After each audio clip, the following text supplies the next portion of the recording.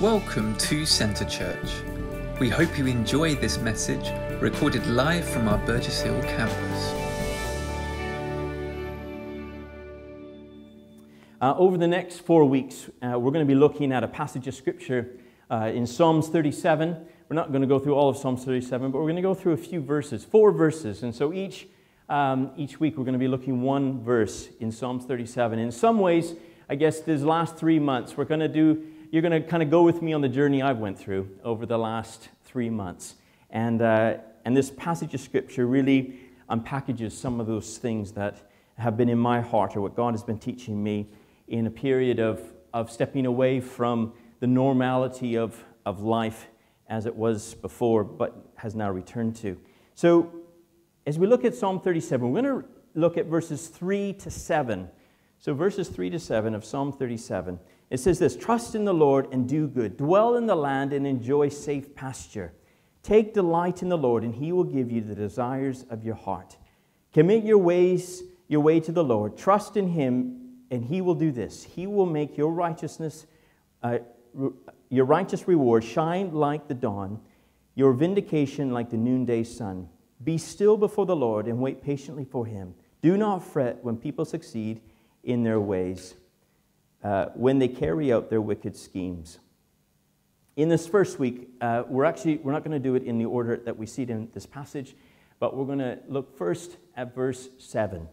And this passage says, "Be still before the Lord and wait patiently for Him." When life is really busy and life is demanding and lots going on and there's all sorts of things around you, to be still is actually a challenge. I don't know if you've ever had that in your life, where you've had to just slow down and had to just stop. Actually, it can be a unique challenge. I personally discovered that.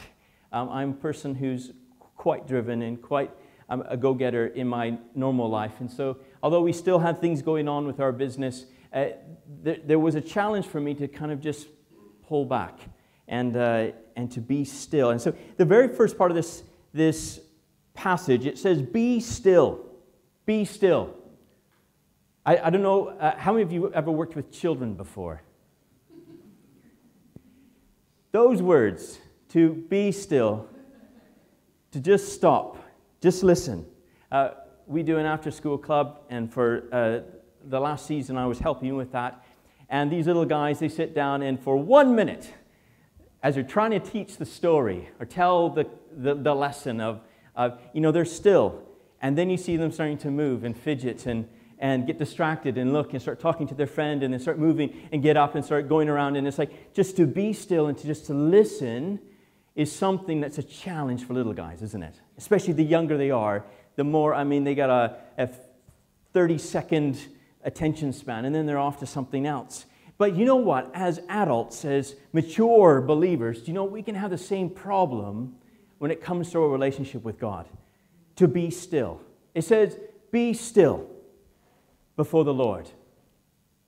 You see, I think even in our walk with God, when we come into His presence, we do all the talking, we do the worshiping, we do, we're there, we're moving, we're fidgeting, we're in His presence, but we're not stopping. Be still before the Lord. Can we do that? You see, there's a challenge that comes for us to quiet ourselves in His presence, to just be in His presence. Be still. It's interesting, that passage isn't saying it's not about intercession. It's not about worship. It's not about bringing the needs of your life. It's just about being quiet, being still, quieting ourselves before Him. It's stillness. And I've discovered that stillness requires a few things of us. It almost requires a focus to be still. Same as little guys. One of the games we play with kids, Sleeping Lions. Have you played that game? Where they just have to be still, right? They just have to kind of play dead. And you try to get them to move by yelling and, that's the whole idea of the game. And so they work so hard at being still in that moment, because if they move, they're out. So is a challenge, and it takes focus to be still. And there's three things, I think, in being still that I've learned in my own life that it requires, and one is the silencing of thoughts. You see, you can be still in the sense of not moving, but your mind can be worrying away, can't it? You know, your prayer time is say, okay, God, you're praying, and then you stop. Okay, I'm just going to be still before God and think, oh, what am I going to have for lunch today? I got to make sure I get the car booked in for the MOT. I got to do this, I got to do that. And our mind is still worrying away, even though we might be in a quiet environment. We might have nothing around us. We might be physically still. Physical stillness does not mean being still. Correct? And so part of our challenge, and there's something we can invite the Holy Spirit in, is saying, Lord, help me just to quiet my thoughts before you. If there's the to-do list that starts coming up, I've often got something I can make a note of that, because sometimes a thought will come, I need to do that. So instead of that still being a kind of a ping-pong thought around your head, okay, make a note of that, but then you can move on into that place of, okay, God, I just need to quiet my heart in this moment. I just need to come to that place. Holy Spirit, help me just to find that place of being still. I think for many of us, again, the busier our lives are, the harder it is to be still in our thought process. But it's difficult to be still before the Lord if our thought processes are overwhelming in those moments. And we need God's help, because look, be still. In this moment of stillness, there's something to be discovered. I think the other thing is to remove the distractions around us. Again, I think technology is a blessing and a hindrance when it comes to being still, because our phones are there, our emails, our text messages, our Facebook notifications, all those things keep coming there. And God said, look, I just want to be with you, and the distractions are there. I don't know if you've ever been with a meal with someone, and they have their phone going, and they decide to start replying to text messages when you're with them. Have you ever been on those occasions, and how annoying that can be when someone is distracted by their phone or distracted by something else going on? You're with them, but you're not with them because they're clearly distracted by something else. And so they can be still in front of you, but they're not with you. And I think, again, our relationship with God, when we say, God said, look, be still before me, it's having to disconnect from the world that would want to intrude upon our lives, especially upon our time with the Lord. We need to remove the distractions. Only we can do that. God can't take your phone away from you. You are the only one that can do that. The last thing is, I think, is stopping activities. There's a moment we all need to take time where we just stop the activities. And we set aside time. I don't think you can be still before the Lord while you're driving on the motorway. I don't know if you've tried that. You can certainly communicate to God, but being still before God is a little bit different because you're focused upon the road, hopefully. You're focused upon what's going on around you. But stillness requires us, if we're going to be still before the Lord, we've got to remove, or we've got to stop the activities so we can get to that place where we can be with Him. And so it's being still, as I said before, it's not praying, it's not necessarily worshiping, it's just being still before the Lord. And in that place, we're saying, Lord, here I am, I'm all yours. Just being in the presence of God. God is wanting to meet with us. And as we quiet ourselves before the Lord, the next part impacts us also. It says, be still before the Lord and wait patiently for Him. Now, I like this one because one thing we can have is expectations of God. If I'm going to still myself before God, He better do something pretty important. Quieted my thoughts, turned off my phone. All right, God, here I am. Boom. Waiting. Okay, God. Have you had those moments? I had those moments these last 3 months where, okay, I've got 3 months for this divine revelation, God. What are you going to say? What are you going to do? And I got myself almost agitated because, God, there's nothing big going on here. Nothing out of the ordinary. I'm not caught up into the third heaven yet. What's going on, God? I'm here. I'm just here waiting impatiently for you.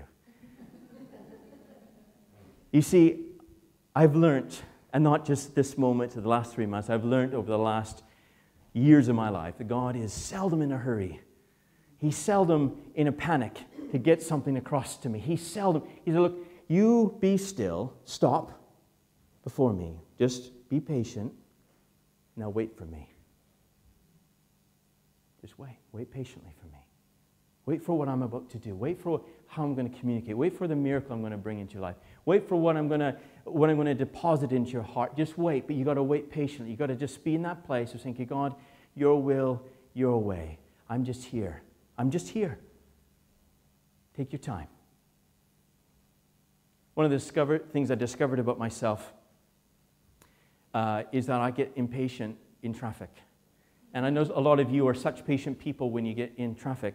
I know looking at you, I'm sure when you get into slow-moving traffic, you just love it because it's just more time to just spend with Jesus, right? But when we were on our travels, I found myself in moments like driving through Dorset. I mean, Dorset's a beautiful place, but what's going on with the roads? So slow, so slow. And I found myself getting impatient, frustrated even, not enjoying the journey. And then I think Donna or the Holy Spirit, often they're closely connected, communicated to me, we're not in a hurry. We're on holiday. We're not trying to get anywhere. So, just take a chill pill. And I think that's the thing about our walk with God, is that we have an expectation of what God should be doing and when He should be doing it. But all the while, He's wanting to refine us, and He's wanting us to just trust in Him and lay the agenda to one side and say, okay, God, your will, your way, your timing. I'm just here in your presence. I've laid my cares before you. I've put it all on the line, but now I'm just waiting here for you. And I'm okay with that. You see, it's us coming to a place where we're okay with God not speaking in those moments. God not necessarily answering whatever our prayers are in that moment. It isn't saying that God won't speak or that God won't answer the prayer. God isn't doing a miracle, but sometimes there's a lesson to be learned in just being still.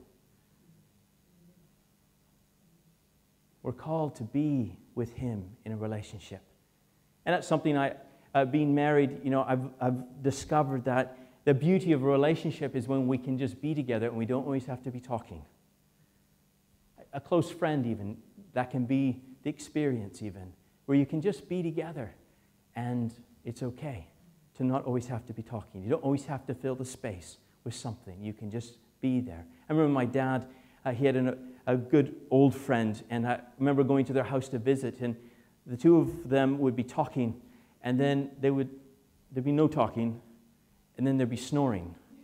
And you look into the living room, and they're both, snoring, and then they would wake up, probably waking each other up because of the volume, and then they carry on with the conversation, and then and I think that's a true friend, right, where you can just be. It's not about an agenda, not trying to get something out of the other person on a timeline. And again, it's coming to God saying, look, I'm not coming to you with an agenda and a timeline and an expectation. I'm here, I'm quieting myself because you need to speak right now in the next 10 minutes, otherwise you're missing the opportunity. But we're quieting ourselves, and we're living in that state where we're waiting patiently for Him. Now, the last part of this passage, this verse, it says, do not fret when people succeed in their ways, when they carry out their wicked schemes. Now, I think, obviously, David wrote this passage of Scripture, and he was in a context where he was king, and there was things going on around him. But I think we could take the same lines, and I don't think we're pulling it out of context, to say, do not fret when, and then fill in the blanks. We're waiting patiently for the Lord, we're being still before the Lord, and we're not fretting when this happens. In essence, that's what David is saying, is look, I'm being still before the Lord, I'm waiting for Him, and I'm choosing not to fret. And in his context, it was what other people were doing. But all of us have situations that are outside of our control. For David, it was what wicked people were doing, their schemes, their plans. It was outside of what he could control. The same thing for us. There's many things going on in our lives that we cannot control it. And so what happens is the things that we can't control, we tend to worry about. Correct? Fretting is another word for worrying. Or being concerned in such a way that it's starting to cause an agitation inside of us. God says, look, wait for me, but don't fret. Don't fret. In this moments of time, there's all sorts of things that we can fret about. We can be fretting about our provision. We can be fretting about a lack of an answer to prayer, about healing, about direction, about family issues. Even for me, in these last 3 months, I found myself fretting that I wasn't getting something from God in some way that I was expecting. God said, look, just stop, Tyler. It's okay. Just enjoy some rest. Right? Sometimes we miss the plot with our walk with God. Don't fret, don't worry, because I'm in control. I'm in control. Our space, our place to be is to be still. Wait patiently. That's the command for us. Be still, wait patiently. See what God will do. Be okay to have the answers happen when God wants them to happen. For many of us, the month of August, there can be a quieting of our schedules for some. I realize not for everyone, but for some. And I think it is an opportunity for us to come back to that place of allowing God to be God in areas of our lives that maybe we've just got ourselves on a treadmill of life and just busyness. And this gives us an opportunity to just step away a little bit and be still again and recalibrate our hearts before God. I've discovered that life goes on so fast, doesn't it? Even the last 3 months have gone very quickly. Life moves on so quickly. And I think if we're not careful, if we're not still, and if we're not quiet, what happens? We miss the important things. We're distracted by the things that don't matter. Again, it's like a little child in class, and the teacher's trying to teach them something quite important, but because they're distracted by their rubber, or they're distracted by their shoelace, they're distracted by the fly on the window, they're missing the important things by the trivial. And life is filled with that. We can be missing what God is doing in our lives, or what He's wanting to communicate, or what He's wanting to impart to us, because we're distracted by the things that's keeping our minds busy, that's keeping our lives busy, and we're missing what He's wanting to do. And so this is a moment of time as we head into a summer season of saying, okay, God, I'm going to choose to get moments in my day to just be still. I think it's important that we communicate our concerns, our prayers, we're told to petition our requests before the Lord, but then there's a point when all of that's done where we do need to then stop and just listen and be in that space where God can communicate His heart without necessarily having a timeline on what that looks like and how that needs to happen. See what God will do if you give Him some spare space in your life. What will He do? I think what's very profound as we look at the Gospels is that Jesus spent time with His disciples. Spent time with them. I think there were lots of walks along the road. Maybe no one said anything, but they were just with Jesus. They were in His presence. He just spent time with them. There was ministry. There were things that were important, but then He would take them away to quiet places just to be renewed, just to be strengthened, and He would just spend time. The Bible says He spent time with His disciples. He just was with them. I think when we're with someone, it changes us. Thank you for watching this week's message. For any more information or to find out more of what we do as a church, you can contact us at info@centrechurch.uk or check out our website at www.centre-church.uk.